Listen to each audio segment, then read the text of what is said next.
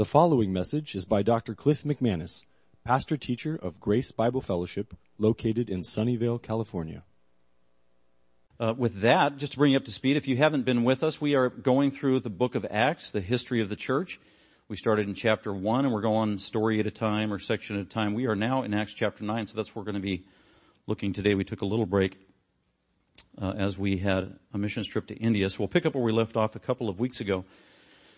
And to remind us of where we were, the early church started in the city of Jerusalem after Jesus went back into heaven. God sent His Holy Spirit to come upon those first 120 believers. They started the church. They were headed by the 12 apostles who functioned as the first elders of the church in Jerusalem.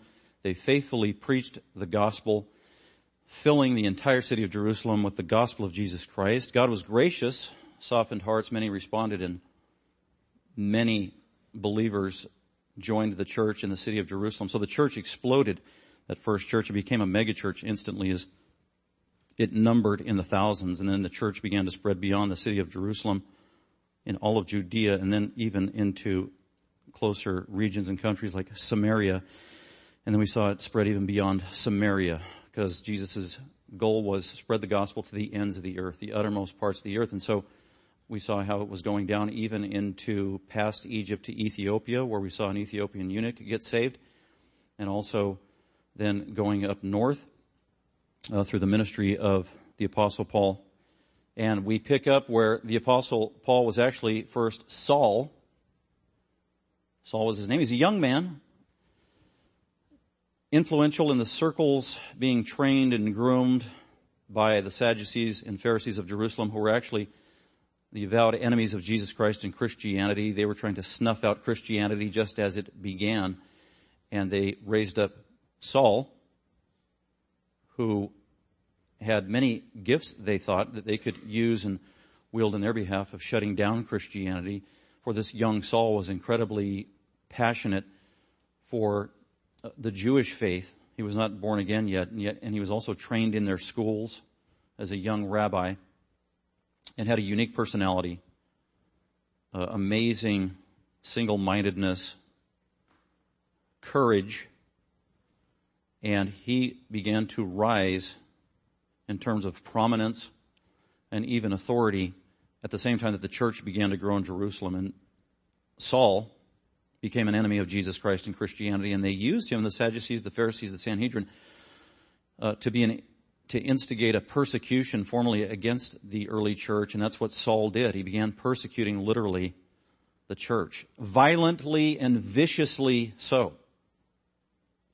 As a young man, we don't know how old he was. It just said a young man. Could have been maybe in his early 20s. Maybe that's why he wasn't an original member of the Sanhedrin at the time of Christ, but as he was rising in prominence at this time, and became a violent aggressor against the church, chasing Christians down in the highways and the byways and the streets of Jerusalem and surrounding areas, pulling them out of their homes, pulling women away from their babies and children, literally having them arrested and thrown into prison, beating them physically, and some of these were even being murdered just for being Christians, just for talking about Jesus. They despised that name. If you recall, in chapter 7, Stephen, a Christian, was giving his testimony. He was rebuking the Pharisees, the Sadducees, and those who rejected Christ. And his culmination was when he started to talk about Jesus. And when he mentioned the name of Jesus in front of the Sanhedrin, it says they literally covered their ears as they got out of their tribunal seats to put their hands around the neck of Stephen as they dragged him out of the courtroom, dragged him out of the city, and pummeled him to death with stones. And it said this young Saul was standing there witnessing the whole thing, approving it all. And from that point on, Saul became the spearhead of the persecution against the early church. And he was viciously violent, even responsible for the murder, the death of many Christians. It was so bad that it scared all the Christians, the majority of Christians fled Jerusalem. Only the apostles and a few others remained behind.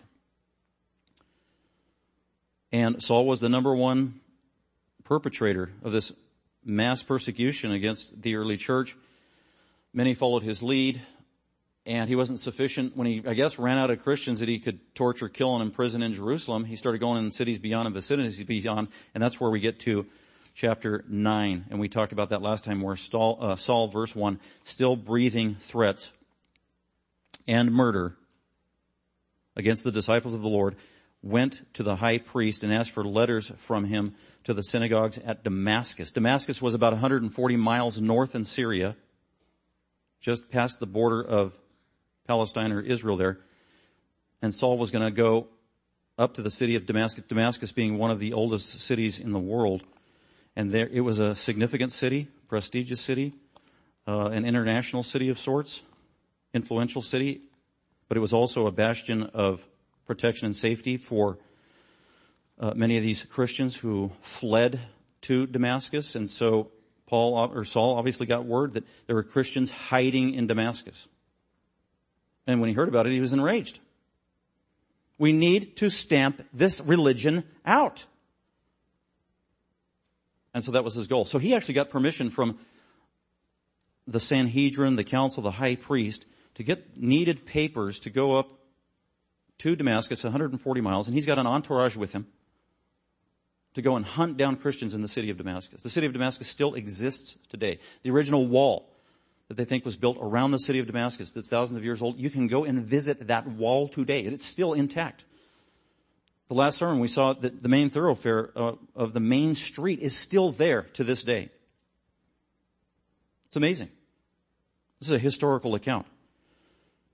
And so that's where Saul went, and so he was on his way, heading up there with his henchmen to hunt down Christians. And it says at about noontime, about lunchtime, as he was approaching the city, so he had traveled most of the 140 miles, and approaching the city and no doubt seeing the wall, and the sun is at mid-sky because it's 12 o'clock noon, and all of a sudden a bright light from heaven, brighter than the sun, instantly flashed all around Saul, it says.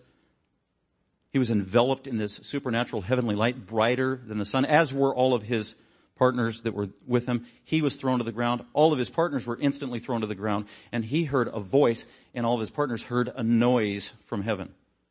And it was the Lord Jesus Christ confronting Saul. Saul, Saul, why are you persecuting me? And Saul knew it was of the Creator. He knew it was of God, but he didn't know God's name specifically, so he asked, who are you, Lord? And Jesus spoke from heaven and said, I am Jesus.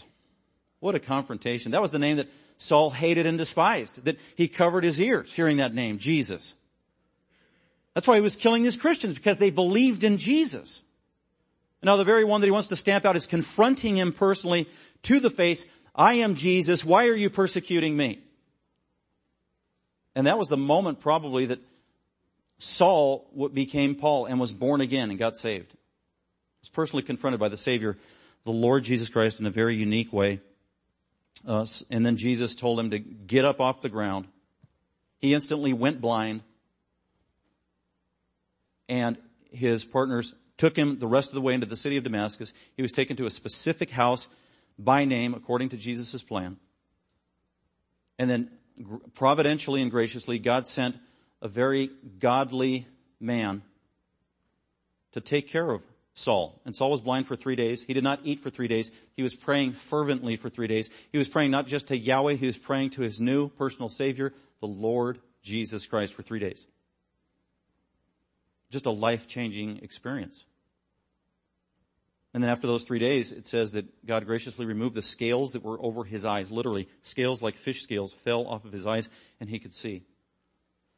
That literally happened, but was also reflective of what happened in his heart. The scales of unbelief were taken away from his heart so that now he could also see spiritually. He knew Jesus Christ for who he truly was. He was indeed the Messiah. This Messiah of the Old Testament that Saul had studied for 20 years.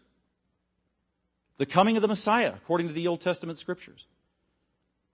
And so now, and also Ananias lays his hands on Saul and says, receive the Holy Spirit. Now the Spirit of God has come to live inside Saul.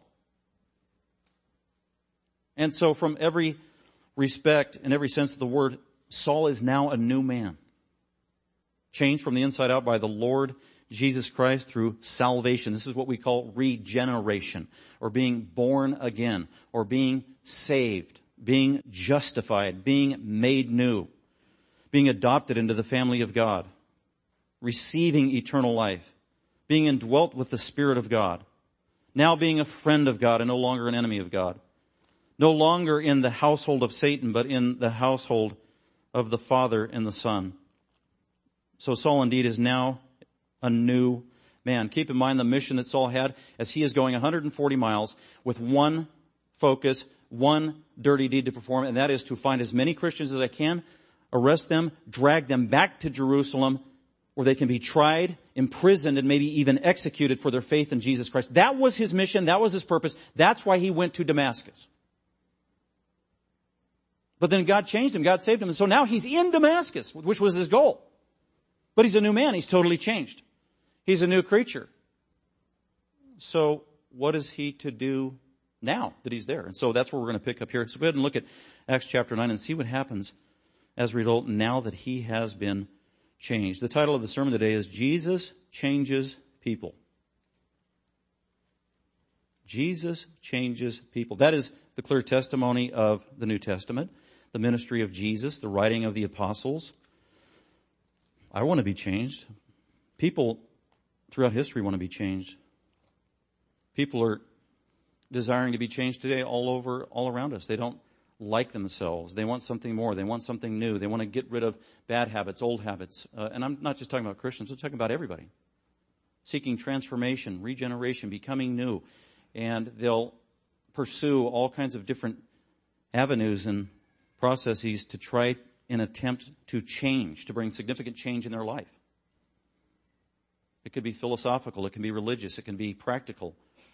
It could be going on a diet to change. It can be reading information, listening to motivational speakers, making new commitments, making new goals and plans, changing new friends, getting surgery to change your looks, a new identity, adopting a new philosophy, a new mantra, meditation, a new religion. People are constantly looking for something that can truly help them change. But the testimony of Scripture is that there's only one thing that can really bring significant change. A human being cannot really change themselves in terms of who they really are. That is impossible. Jeremiah, the prophet, wrote that 500-600 years before Christ in Scripture, Holy Scripture, and was making the point that human beings in and of themselves can't change themselves. It is futile. It is impossible. We are only natural. It takes something supernatural to change. And so Jeremiah the prophet asks a rhetorical question. Can the leper change his spots? No. It's of his nature. He can't change his spots. Can the Ethiopian change the dark-colored skin that he has? No. Can't. And so also it is true that a man or a woman left to themselves cannot change themselves. They can't change their very nature. But our nature can change, but it only happens through one way and through one means, and it's the Lord Jesus Christ. It's God the Father, and it is through the power of the gospel of Jesus Christ, the good news of Jesus Christ. And so let's go ahead and look at our handout here. I came up with just 4 points just to try to summarize this narrative and this story of the radical change that takes place in the life of Saul. Saul, the former Christian killer, the one who despised Christianity, who hated the name of Jesus, considering himself in 1 Timothy 1 the worst sinner that ever existed. The epitome of a sinner, now becoming a glorious saint. It's the greatest kind of change conceivable, and so that's what God did in Saul's life. It's very exciting, it's very encouraging, and God still changes people today. I want to read just kind of a theme verse to kick this off. 2 Corinthians chapter 5, verse 17. Many of you are familiar with this. This is the Apostle Paul now. Saul became Paul. He changed his name. Saul was his Hebrew name, his birth name, second king of Israel, the tribe of Benjamin. He was named Saul. There was much Old Testament Jewish meaning to the significance of that name. But when he became a Christian, he changed his name when he went on the missions field to Paul. That was the Greek name. Now he's going to be working with Greeks primarily, to Gentiles, and wanted to relate to them better. So it was a practical change, very appropriate, and also symbolizing really God had changed him and made him a new man. He is no longer Saul the Christian killer. He now becomes Paul the servant, the slave of the Lord Jesus Christ, who now loves the people of God. And he was changed radically. And so he's writing 2 Corinthians, and he talks about this supernatural change that he himself experienced. This isn't just theoretical theology. This is a personal experience and reality he had in his life that was also true of these pathetic, rebellious, sinful, compromising Corinthian Christians. If they were born again, this was also true of them. If you're a Christian today, this is true of you. This is your biography. This is exciting. 2 Corinthians 5:17, therefore, if anyone is in Christ, if anybody is a Christian, if anyone is truly born again, if anybody has actually embraced the gospel, then that means you got saved. God put His Holy Spirit to live in you. If anyone is in Christ, that person is a new creature, a new creation. The old things have passed away. What are the old things? Because sometimes we think as a Christian, well, I still got these bad, nasty habits and I just can't shake them. Well, that's as a result of your sin nature. You're not going to shake that in this life. That's not what he's talking about. Well, then what has passed away? Well, on the inside, God has made you a new person. In terms of your nature, your mind, your desires, how you think, your loyalties, your love, your affection, your goals, how you perceive the world. And that all flows out primarily of the Holy Spirit who lives in you and lives in me. So that's what's new, is you have a new worldview. You look at everything totally differently now, like Saul. I look at Christians, I don't hate Christians, I love Christians. That was his attitude that changed. That's an inside change. That's a supernatural work wrought by God Himself. So that's what he's referring to about this inner change. Doesn't mean he doesn't eradicate sin in this lifetime, but he gives us resources to resist that sin. Therefore, if anybody's a Christian, if anybody's in Christ, they are new creatures. The old things have passed away. Old allegiances, old idolatry, old self-centeredness.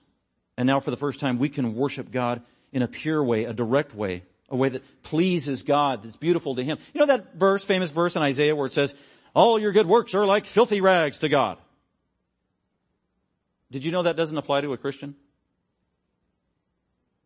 That's encouraging.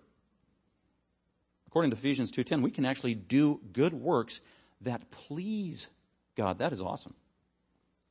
That's also part of the change. So now we do good deeds, not to get saved. We do good deeds because we are saved. That is also a change.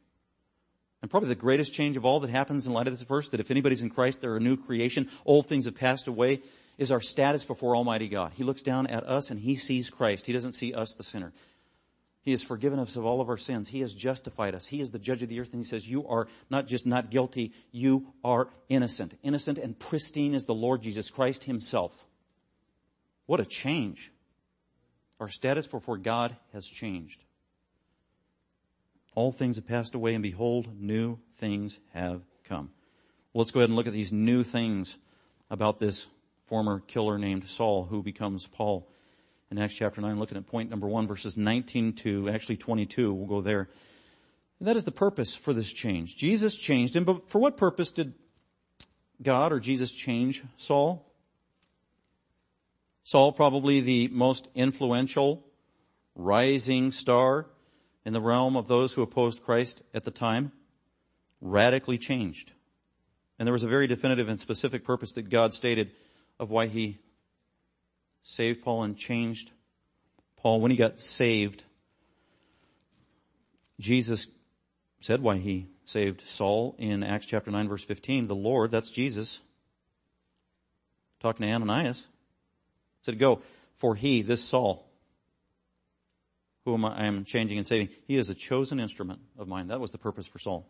He was going to be a very specific, chosen instrument. He was unique. He was distinct. There are no Apostle Pauls today in terms of apostles who received direct revelation, who saw the face of God, who were caught up into the third heaven, who wrote authoritative New Testament epistles. This man was unique. He is a chosen vessel of mine. That was his purpose, a chosen instrument of mine. He will bear my name before the Gentiles. That's what he's going to do. Paul and the other apostles, they're primarily ministering to Jews, Peter and the other apostles, but Paul will be unique. He will uniquely minister to the Gentiles and plant churches where no one has ever gone before. So he's going to have a unique ministry and a unique calling and a unique mission as an apostle. And also, the Lord Jesus Christ was going to give Saul or Paul unique divine revelation that no one had ever heard of or seen before. Jesus was going to give Paul information the 12 apostles had never heard in the 3 years they were with Jesus. It's amazing. And Paul called these mysteries, mysterion, that he uses about 10 times in his epistles. Here's a mystery I got from Jesus. It's new information that Peter and the other apostles didn't get. So he was unique. Chosen vessel. He is going to minister specifically to the Gentiles first and foremost. That is his calling. So that was the unique purpose, but there's also a general purpose that applies to all of us who have been changed. So point number one, the purpose for change for any Christian, and that is service to Christ or serving Christ. That's why we are called. That's why we're saved. That's why we're born. So if you need a purpose in life, why am I here? Why do I exist? Well, if you are a Christian, the answer to that is very clear. God allowed you to be born where you were born, when you were born, so that he might be gracious to you, draw you to himself, save you, change you, make you new in Christ, and now he wants to use you as an instrument of his grace to the rest of the world. And we are to be faithful stewards of that all of our days. That is basic to Christianity.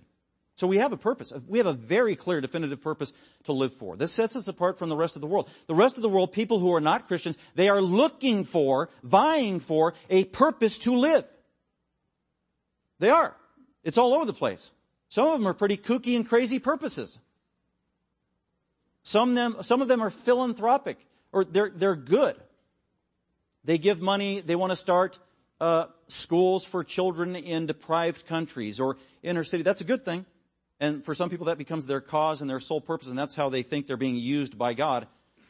That is not the ultimate purpose for a Christian. It is first and foremost to be the witnesses of Jesus Christ, as he said in Acts chapter 1, verse 8. So the purpose of change for Saul here is that he might serve Christ, and for him in a very unique way. Let's look at verses 19 and following. So after 3 days, his eyes were opened up literally and also spiritually. He regained his sight. He got up and he was baptized immediately. If you are a Christian, you should be baptized. That's the pattern of the New Testament, the book of Acts. That was the first step of obedience. I get saved, I make a profession, I believe in the gospel, then I get baptized. And I gave an invitation a month ago. So I give it again. We're going to have a baptism coming up. Some of you actually responded. If you are a Christian, you haven't been baptized, and you haven't talked to me yet, and you come to this church regularly, you need to get baptized. It's just out of obedience to Jesus Christ, to be a witness, and you will be blessed as a result. Do you want all of God's blessings you can possibly have in your life as a Christian? I do. Well, a simple one is to do baptism. And that is exactly what Saul did. He got baptized. We don't know who was there, if it was public or whatever. I will tell you this, that as Saul was heading to Damascus, a word I guarantee got out that Saul the Christian killer is coming to town in Damascus. So you can imagine the fear that the disciples of Christ had in Damascus. Where will we hide? Do we run further north? Here he comes. He is vicious. He is brutal. I wonder if the word got out that he got baptized. Maybe it did. A lot of their baptisms were public. They have rivers nearby in Damascus. Could be that it got out, that he did it publicly. We see that there were disciples in Damascus that immediately received Saul. They weren't hesitant. They embraced him immediately. Contrast that a little later. He goes to Jerusalem, and the disciples there, they want nothing to do with Saul because they think he's lying. We're not letting him into our prayer meeting. He's a Christian killer. He is lying. He's faking it. He wants to say he's a Christian so he can get in and take advantage of us. They did not believe him. The believers in Damascus, they believed him. Just wondering, I wonder if that had to do with his testimony of baptism. Then he took some food after 3 days, and he was strengthened. Now he's back to that same powerful, single-minded, courageous, bold, highly educated, sharp-minded, peerless Saul. But with a significant change, he is now a lover of Jesus. And thus his ministry begins. Verse 19, and he took food and was strengthened, and now for several days, we don't know how long, but for several days, he was with the disciples. He was with the believers. He was with the Christians. He gets saved radically, and now he is a fellow disciple, and the disciples apparently embrace him, because it says he was with the disciples, the Christians. They're hiding out in Damascus, now have an ally and friend in Paul, who is now an apostle. So he's with the disciples who were in Damascus. What a radical change. Verse 20, and immediately, Paul began to preach. So he didn't have to go to seminary for 3, 4, 5, 7 years? Apparently not. It says immediately. He gets saved, he eats some food, he gets his strength, he hangs out with the disciples, and now he's immediately on an ongoing basis proclaiming publicly, out loud, in the synagogues, that Jesus Christ is the Son of God. Well, wow, how come he didn't need to get trained? Well, he was trained. He was probably the most diligent, articulate, educated Jew in the Old Testament scriptures in his day for his age. He had the greatest Jewish teacher alive at the time, Gamaliel. Who knows how much of the Old Testament he actually had memorized. Maybe he had most of the Old Testament memorized literally. And when he became a Christian, the light went on. Boom. Jehovah. Yahweh of the Old Testament is Jesus the Lord. And all those prophecies that he memorized and thought and was looking forward to are now fulfilled in Jesus Christ. So he was trained in that respect. Not only that, he was getting immediately from day one divine, unique revelations from Jesus Christ from heaven. And he knew enough. He knew the gospel. That's what he's proclaiming. He's going out. He's speaking boldly. He is proclaiming everywhere he goes. What is he proclaiming? Verse 20, and immediately he began to proclaim Jesus. You know what? That is our purpose too. That is the purpose. Paul got saved primarily to preach Jesus Christ. Acts 1:8. And that is the main purpose, or one of the main purposes God calls us and saves us as Christians. To proclaim Jesus. That's what we should be doing as a Christian. Think about it. When was the last time you were able to tell an unbeliever about Jesus? Just even a little bit. I'll say it again. When was the last time you could consciously think of talking to an unbeliever about Jesus? Whether it's a coworker, your neighbor, a family member. That's what we are called to do. Witnesses for him. That's purpose number one. Representing him, and that's what he did. He is out proclaiming. He is out proclaiming. Verse 15, Jesus said, I want him to bear my name. That means preach, proclaim, not just live out. You don't live out the gospel. Did you know that? You don't live out the gospel. You preach the gospel. You believe the gospel. You preach the gospel. You're saved by the gospel. We don't live the gospel. Jesus is the gospel. Jesus is the good news. And that's what he did. Proclaiming. And all the words regarding Paul throughout the book of Acts, and there are many of his preaching, he preached Jesus, he proclaimed Jesus, he evangelized Jesus. There are many different verbs, Greek verbs, of how he did it, and they all have to do with verbal, outward, spoken articulation. He was called to be a preacher. That's what he says in Timothy. God called me to be a preacher and a teacher. That's what he did. So it was verbal proclamation of the Lord Jesus Christ.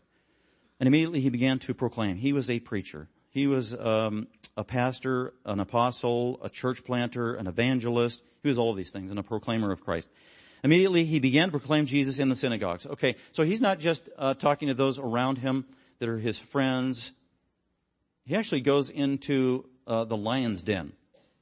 He's going into the synagogue. This is amazing. Verse 20. Immediately he began to proclaim Jesus where? In the synagogues. You know what? The synagogues, there were several synagogues in Damascus. They were Jewish synagogues. They were not headed up by Christians. For the most part, they were unbelieving Jews who were in sync with the unbelieving Jews who ran the synagogues in Jerusalem. The synagogues in Damascus were the ones who were coordinating with Jerusalem, the high priest Caiaphas Annas, and arranged for Paul to come up to the synagogues in Damascus. These are unbelieving Jews. These are hostile Jews. These are Greek-speaking Jews who despise and hate Christianity as well. These are Jews in the synagogues who approved of the death of Stephen and the death and execution of many Christians. These are the same Jews in these synagogues in Damascus. That's where Paul goes. And up to this point, these Jews who ran those synagogues knew Saul was coming. He's coming as their invited guest. He's coming as an esteemed, incomparable one to represent their viewpoint that was anti-Christ.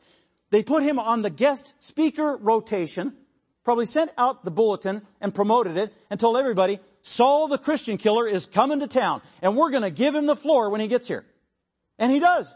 He comes, he keeps his invitation, and he comes into these synagogues, and they let him preach and speak, and they think he is going to condemn Jesus Christ. He opens up his mouth and says, Jesus is the Messiah. Can you imagine what they did? It says right here, they were in awe. They freaked out. That's what it means. They weren't happy. Proclaim Jesus in the synagogues? These were Hellenistic, unbelieving Jews. And what was his message? Well, he proclaimed Jesus in the synagogue, so Jesus was his message, and specifically, well, what about Jesus? You gotta be specific when you're talking about Jesus. You can't just say, believe in Jesus and you'll be saved. Well, that's true, but you gotta know who Jesus is. Jesus is not a created being. He's not a sub-God. He's not just a good man. He's not just the greatest prophet there ever was, or the greatest man there ever was, or the greatest social worker there ever was, or the greatest teacher there ever was, or the greatest rabbi. He is more than that. And so that's why it gets explicit in verse 20. He was preaching something specific about Jesus. What was Saul saying? Jesus was saying that Paul was saying that Jesus was the Son of God. That is a summary statement. That's probably the most controversial summary statement you can make about Jesus' identity to an audience of Jews. The holy book of the Jews was the Old Testament. The phrase, the Son of God, is almost absent in the Old Testament. Did you know that? It is very, very rare. Adam is called a son of God. Son of God means you have the same nature of, or there is a direct relation to your parent. And in the Old Testament, Adam is called a son of God because he is the only one who was not born of woman or taken from another human being. He originated directly from the hand of God. And that's why that was reserved in a special and unique way for Adam. But he isn't called the Son of God. He's called a son of God. Angels at times, very rarely, were called sons of God. Why? Well, they weren't born of human. They weren't born. Angels were created directly from the hand of God. And then there are a few places, Psalm 2 and others, where a coming Messiah was referred to as the Son of the Most High. In other words, a son of God. The Jews knew that. They knew it was unique and special. And this was someone like no other in the history of the world that was going to be born, who was called the Son of God. And he was the Messiah. So in Mark chapter 14, verse 16, and two of the other synoptic gospels, the high priest refers to the unique Son of God in reference to the Messiah. Only the Messiah was the definite article, the Son of God. And that's what Saul says here. Jesus is not just a son of God, one of many, because in Galatians, Christians are called sons of God, children of God. We are not called the Son of God. Not definite article. We are children of God, and we are children of God by adoption. That is very different. The Son of God was a specific designation of the one and only unique Messiah that actually shared its very nature with God Almighty, Yahweh himself. An incarnation of deity, if you will. Or at least a unique relationship with God himself. That's why this term is so rare in the Old Testament, even in the New Testament. Jesus didn't use this regularly of himself. He usually called himself the Son of Man, Son of Man, Son of Man. But occasionally he would say he was the Son of God, and he would say it to specific audiences, and usually with the leadership of the Jews. So that in John chapter 10, near the end of his life, he is teaching publicly in the temples during a holiday, and the leadership there, the Jewish leadership, became infuriated with Jesus, and they accused him of blasphemy. How dare you make yourself equal with God? Well, how did Jesus do that? Well, Jesus responded, he said, so are you saying I blaspheme because I say I am the Son of God?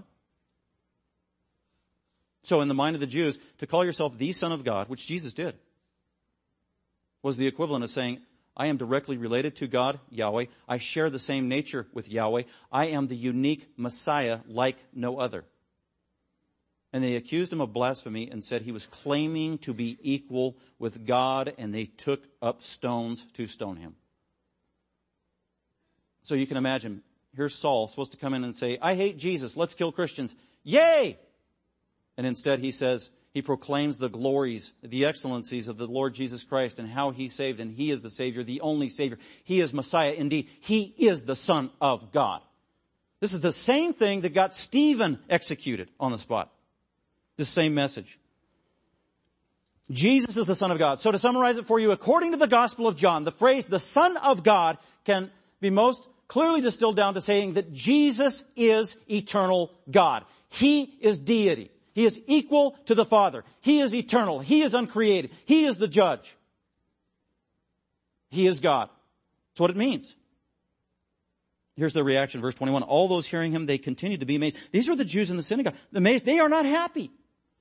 They are confused. They are shocked. They are surprised. Let's unplug his microphone. Who is this guy? What in the world is going on? And they were saying, is this not he who in Jerusalem destroyed, wiped out those who called on this name? They can't even say it. They can't bring themselves to say Jesus, which is just like the Jews who hated him in Jerusalem. They would not say the name. They have such utter disdain for Jesus. Just bringing up the name makes people uncomfortable. I don't care how nice you say it, candy-coated you say it. You bring up the name of Jesus, there's immediate resistance to sinners. Is not this he who in Jerusalem destroyed those who called on this name and who had come here for the purpose of bringing them bound before the chief priest? So even the Jews who don't believe, they recognize that Saul's purpose had changed. That's what they said. He came for the purpose to take Christians and go kill them. And now he's preaching Jesus. He has a different purpose. What is going on here? Verse 22. But that doesn't stop Saul. He keeps going. He keeps preaching. And Saul kept increasing in strength. So he even got better as he preached. He was gifted by God, trained by God, getting direct revelation from God. But the more he preached, the better he got. And he was strengthened in the Lord in the practice of it. That's true if you do evangelism. You get more encouraged when you do it, and it becomes easier to do. So he is strengthened, and he was confounding the Jews, the unbelieving Jews who lived at Damascus, by proving that this Jesus is the Christ. So he was proving to them that Jesus was the Christ. That word there is a unique Greek word in verse 22, proving. You Greek students that I just had recently, sumbibadzon. That is a cool word. Let me say it again. Sumbibadzon, proving, very specific. It means putting together. What was he doing? For the Jews who studied the Old Testament, who didn't get it and didn't believe in Jesus, he was putting the pieces in place, a jigsaw puzzle, if you will, of how Jesus is actually the fulfillment of the Old Testament. That's what he's doing for them. He's arguing with them, he's debating with them, he's preaching to them, but what is he doing it with? Not human knowledge, not natural revelation, not philosophy, not the moral argument or the cosmological argument or archaeological artifacts that had recently been discovered, or human wisdom, or Aristotelian thinking, or Greek rhetoric, or even general and natural revelation. He was using the Scripture. That's what he used. Later on, throughout the book of Acts, it's going to say, as was his custom, Paul preached the Scriptures in the synagogue. As was his custom, he showed from the Scriptures that Jesus was the Christ. That's what we do when we preach. Well, Pastor Cliff, there's some people, you can't just go up cold turkey and talk to an unbeliever who's not familiar with the Old Testament about Jesus. Yeah, you can. Because it happens in the book of Acts. Do you know that Paul, wherever he goes from now on, whether he is talking to a Jew, educated in the Old Testament, or he is talking to some pagan cold turkey who has never heard the Bible before, he is saying the same thing. Jesus is God. Jesus is the Savior. Jesus died for sin. You need to repent and believe in him. That is clear in Acts chapter 17. At the end of that whole dialogue, when he's talking to pagans, Greek philosophers who didn't have the Old Testament, it says exactly what he was preaching. He was preaching Jesus is the Christ who rose again from the dead. That is our message. That is true preaching. That's what people need to hear. That is the only thing that can change them. Proclaiming Jesus. You go back one chapter, it says, I love this phrase. Here's this Ethiopian guy. He's not Jewish. He fears God. He's not born again. He has a piece of the Old Testament, but he doesn't understand it. Philip helps him out, and it says that Philip preached Jesus to him. That is awesome. Jesus preached Jesus. When Jesus called Saul in verse 15 of chapter 9 in Acts, it says that I want Paul to bear my name. I want Paul to preach of me. I don't want Paul to get sidetracked and talk about things that are non-gospel issues. You don't go to an unbeliever and say, well, you need to believe in a literal Genesis 1 through 3 in order to get saved. That's not the gospel. That is not true. That's not what Paul did. And by the way, if you're an unbeliever, you're probably not going to believe a literal Genesis 1 through 3. I know I didn't. All these difficult, amazing doctrines of the Bible, I didn't believe those till after I got saved. The gospel is the simple message about Jesus Christ in 1 Corinthians 15. That's what they need to hear. Don't get sidetracked. And you know what? Paul, he never gets sidetracked. He even says it in 1 Corinthians chapter 1, verse 17 and following. When I came, I preached the cross. When I came, I preached the cross. I didn't baptize, I preached the cross. And then in Galatians 6:14, he says, may I boast of nothing else, save in the cross of the Lord Jesus Christ. He had a one-track mind. That's what we preach. We preach Jesus. That's exactly what he did, verse 20. So his purpose had changed. His purpose was to now serve Christ. Oh, by the way, verse 22, Christians, evangelical Christians with evidentialist apologetics will take verse 22 out of context and they'll say, see, it says proving. Paul was proving to unbelievers. He was proving. See, we need to use proofs that aren't in the Bible. We need to use calculus and archaeology and logical reasoning and the teleological argument, all those arguments, even the transcendental argument and the cosmological argument and the ontological argument and the moral argument and the ad infinitum argument that are not in the Bible to prove to unbelievers that God exists. And they use this verse. That is not what this verse is saying. I already gave you the word. Sum bibadzo. Putting together the pieces of the Old Testament so they could clearly see the picture of Jesus. That's what they need to see. Jesus, Jesus, Jesus. So let's go on. After the purpose. Well, whenever you preach and live for Christ boldly, you are going to get protest. You are going to get antagonists. It's inevitable. You can't avoid it. If your goal in life as a Christian is to walk around and not offend anybody, you will not be an obedient Christian. As a matter of fact, when Jesus saved Saul, he told him, you know what, Saul? You're an instrument of mine. You're going to represent me. And your life is going to be marked by suffering. That's what he told him. That is a promise.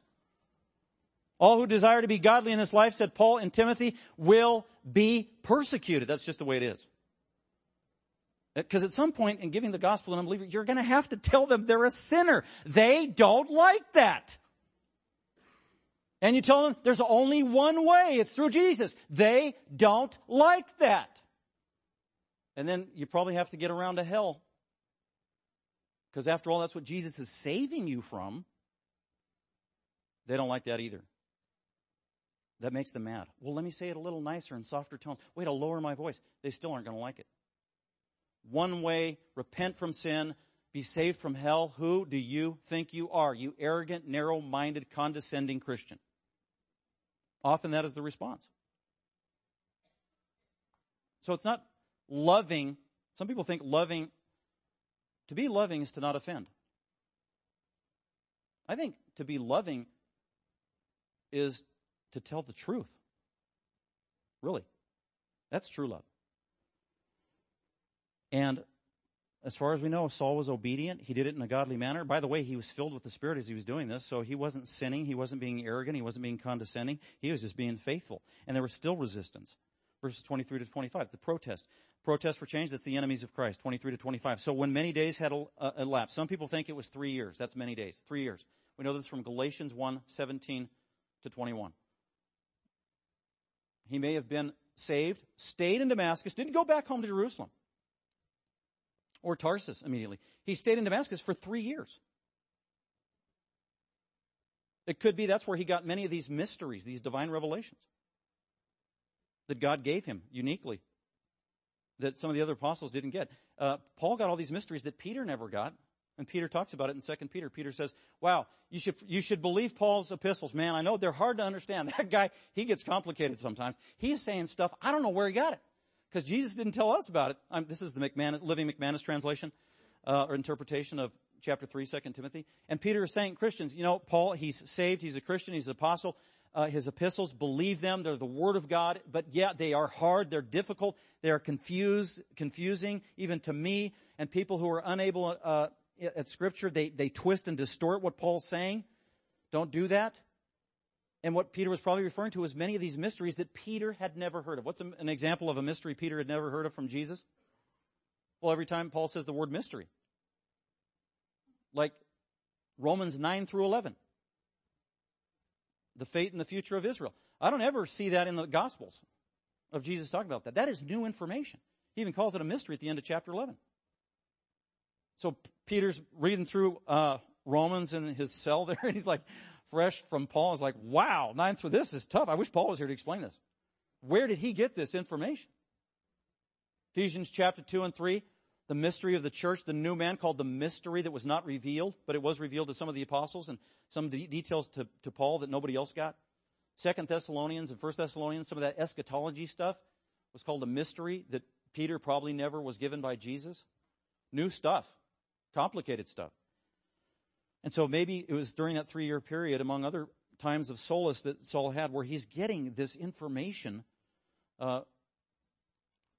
from the Lord Jesus Christ directly. I want to read, I'll just read Galatians 1, because it could be at this time during this respite where Jesus gave him this information after he gets saved. Paul, in his testimony in Galatians 1, he says, God was graciously willing to reveal his Son in me so that I might preach him among the Gentiles. I did not immediately, get this, after I got saved, I did not immediately consult with flesh and blood. Right when I got saved, I didn't go back to Jerusalem and tell the apostles, hey, I got saved, I'm a Christian now. Can you tell me everything you learned about Jesus when you were with him for 3.5 years? He didn't do that. I did not consult with flesh and blood, nor did I go up to Jerusalem to those who were apostles before me. But I went away to Arabia, Nabatea, specific Arabia, and then returned once more to Damascus. Then 3 years later, so there's a 3-year period before he goes to Jerusalem. For 3 years. Then 3 years later, I went up to Jerusalem finally. So after 3 years of being saved was the first time he stepped foot in Jerusalem. And even when he was in Jerusalem, he didn't get to meet, he wanted to meet the apostles, but he didn't. He only met Peter. And it says in verse 18, the 3 years later, I went up to Jerusalem to become acquainted with Cephas or Peter. I stayed with him just 15 days, 2 weeks. And then he split town in Jerusalem. Do you know why he split town? Because Acts 22 says, while he was in Jerusalem that time with Peter, Jesus appeared to him again and said, Saul, get out of town. It was a warning. You will not be received here. I don't want you dead yet. You have 32 more years of ministry for me. You haven't even written one of your 13 epistles yet. Get out. And he did. He even argued with Jesus. Well, wait a minute. But I'm saved now. Get out. That's the Living McManus translation again of Acts 22. So go back to Acts chapter 9 again. So the protest from his enemies, when many days had elapsed, the Jews plotted together to do away with him. So these are the Jews from the synagogue where he preached, the Hellenists, the same ones, or the same type that had Stephen executed. So they got a plan, let's get rid of him, let's shut him down. Verse 24, but their plot to kill him became known to Saul, so there was a traitor among them. So maybe one of these Jews got saved, found out about it, had a house near the wall, on the wall, apparently, had a house on this huge, massive, thick wall that went around Damascus. Maybe somebody got saved there, and it was a hiding place. So the plot to kill him became known to Saul. They were also watching the gates of the city by day. So they had this huge, massive wall. You could only get in a limited number of ways into the city of Damascus. Maybe 2 to 3 gates they had. And the word, it was a all points bulletin that went out by the authority, not just the Jews, but even to the civil government, maybe beyond to the Roman government, about this guy, Saul, who needs to be killed and executed or arrested, at least. And so the highest authorities in Damascus, who had jurisdiction over Damascus, actually put guards at every gate so that he might be arrested as soon as they saw him. We know this from 2 Corinthians chapter 11, where Paul gives his testimony at the end. He talks about this incident, where the higher ups sought to arrest him, not just a few Jews in a synagogue who had limited authority. These are political officials. But their plot became known to Saul. They were also watching the gates day and night so that they might put him to death. There's no way, there's no escape. But his disciples took him. See, so he preached for 3 years in Damascus, and apparently many responded to the gospel. That's a glorious thing. So now he had sympathizers and fellow brothers in the Lord who were with him to watch out for him, to provide for him, to have fellowship for him, and in this case, protect him. his disciples took him by night and let him down through an opening, or he says in 2 Corinthians 11, a window. Through a window that was probably a window to a house that was in the wall that had apparently a window on the other side of the wall. And they put him in a basket, maybe a big fruit basket or a net, or we don't know what, something big enough, drew him up there, snuck him out, took him by night, down through an opening in the window, lowering him in a large basket. So you will always have resistance if you preach Christ faithfully. Let's go on to number 3. After the purpose for change, serving Christ, the protest that comes with change from the enemies of Christ, there's the proof of change. God changes you, and so as a result, it's going to eke out in proof. Good works. That will be the change. You will talk differently. You will act differently. You will behave differently. I think of when I got saved. I've told the story before. When I was 19 in college as a freshman, I was a pagan. Got saved at college. I made friends when I first got there as a pagan. They were also pagans. We did paganism together. Got saved, got radically saved. 1 month later, my good buddy Kevin, the pagan, said, Cliff, wow, you're no fun anymore. What happened to you? And I told him about Jesus. Kevin got saved. But what did Kevin see? He saw the works in my life. And that's what is true of Saul. He's a new creation, and he just exudes godliness. Godly words, godly attitudes, godly works, boldness for Christ. The disciples notice it. They affirm it. They welcome it. They believe it. They help him. They embrace him. They don't fear him. That's the proof. Verse 26. When he came to Jerusalem, so he's there for 3 years. The disciples welcome him. They help him escape. And then finally he's going to go to Jerusalem after being saved for 3 years. First time to Jerusalem, probably never met personally Peter or John on a personal level as a Christian. Maybe he was in the courtroom when John and Peter got arrested as an assistant to Gamaliel, a clerk that serves in the court for as a younger trainee. But never as a Christian, this first time. And verse 26, so when Saul came to Jerusalem, he was trying to associate. See, he was trying. It was an ongoing, he's doing everything he can to try to get at the disciples. And he was trying means he had to keep persisting and he was getting shot down. Oh, there's some Christians in that house. They wouldn't let him in. Knock, knock, who's there? Saul, the Christian, liar. Trying to associate with the disciples, no luck. Why? Because they were all afraid of him. Totally unlike the disciples up there in Damascus. Totally afraid of him. They knew 3 years. It's been 3 years. We know this guy went away for 3 years to go kill Christians. This guy, when he was here 3 years ago, he killed my mother. Really. Utter fear. They were all afraid of him, not believing that he was a disciple.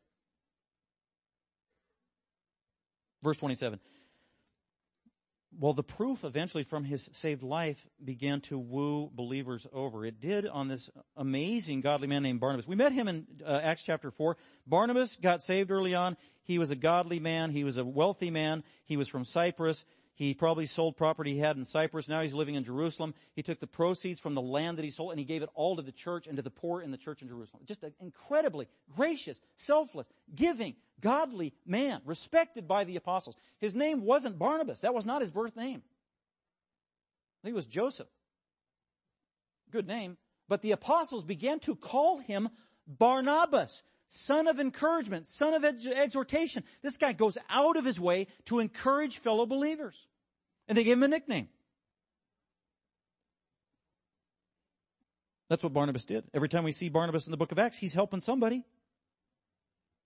So somehow Saul was able to make inroads into the heart of Barnabas. Barnabas actually, okay, I'll listen to your story. Wow, that is awesome. I believe he got saved. If God can save Nebuchadnezzar, then God can save you, Saul. I believe you. Changed his life. So Barnabas, the son of encouragement, took hold, literally took hold. It's funny. Maybe Paul was resistant. You know what? I've tried Barnabas. They won't let me in. They're throwing rocks at me. They're yelling at me. They won't believe me. I give up. Literally took Saul. You know what? No, we're going to go meet Peter. Barnabas took hold of him and brought him to the apostles, which would have been Peter. Most of the apostles weren't around. At least Peter and maybe James.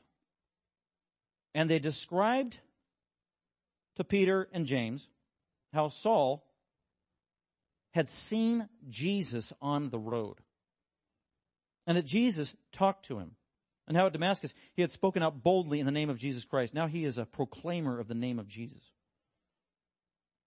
Well, Peter and James believed it. They respected Barnabas. They welcomed him in, and then they began to get the word out to the fellow. You know what? You don't need to fear Saul anymore. He's been changed. By the grace of God, he has been changed.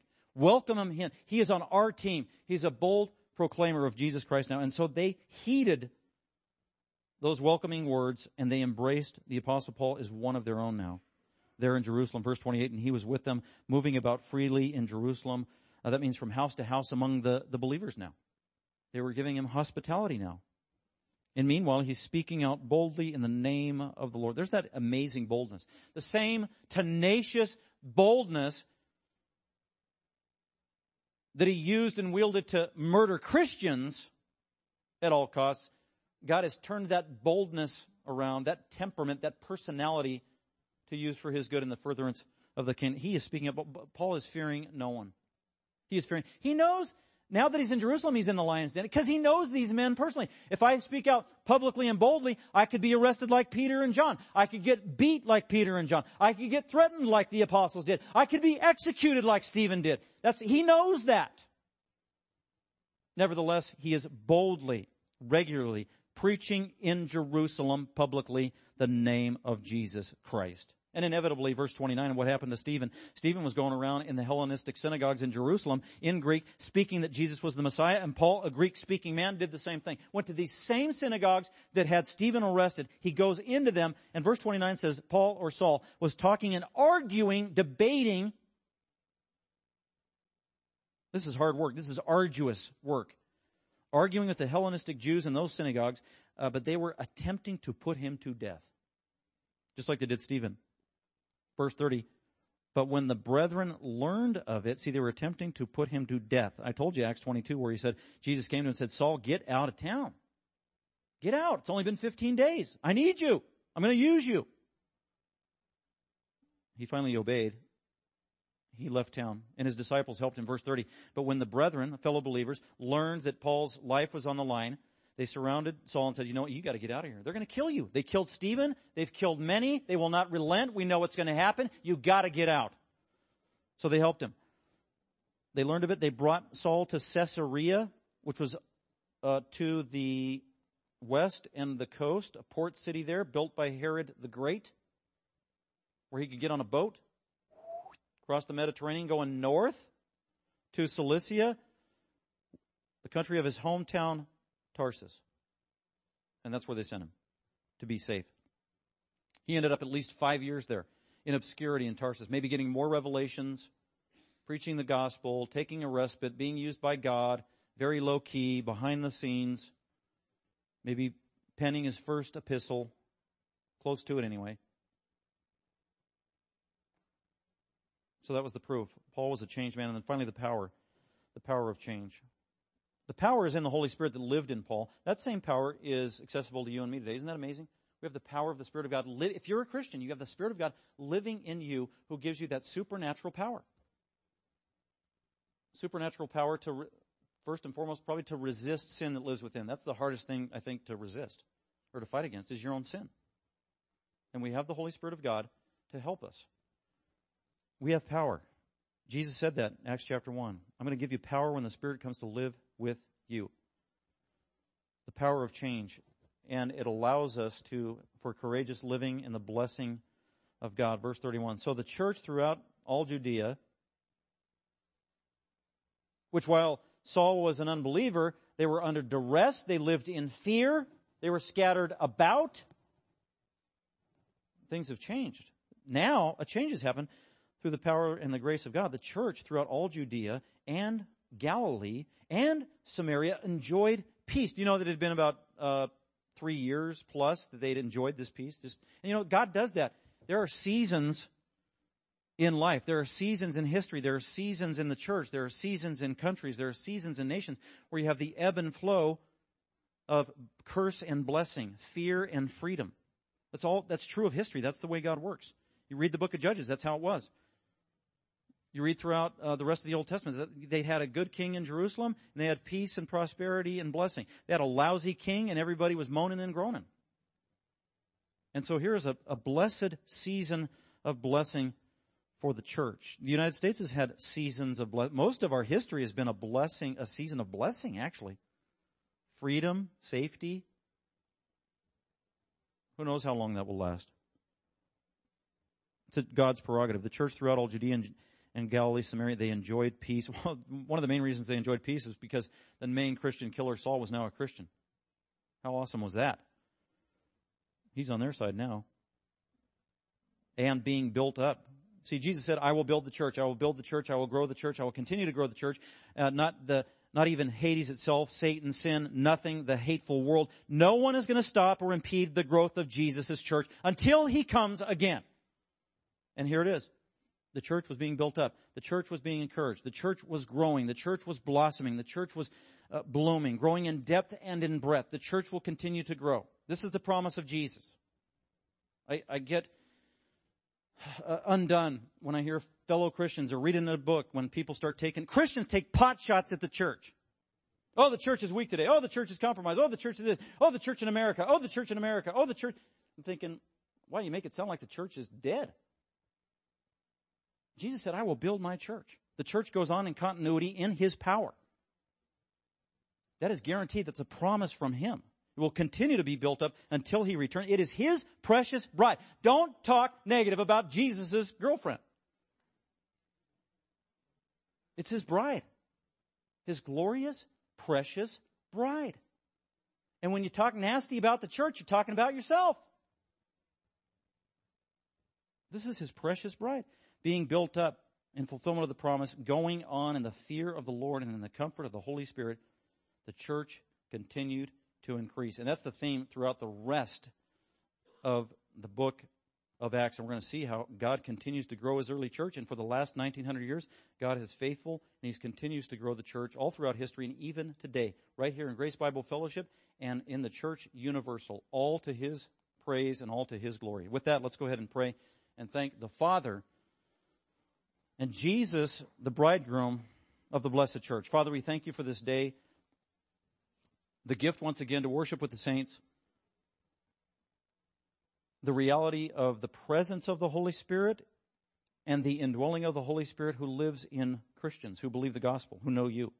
Thank you for the resident power we have in the Spirit. Continue to remind us of that great truth so that we will use that power to resist sin in our own life and also be empowered to represent you well in the world. We thank you also for the treasure of your word and how it speaks true history to us. Thank you for being such a gracious and blessed Savior. We give you all the praise and glory in Christ's name.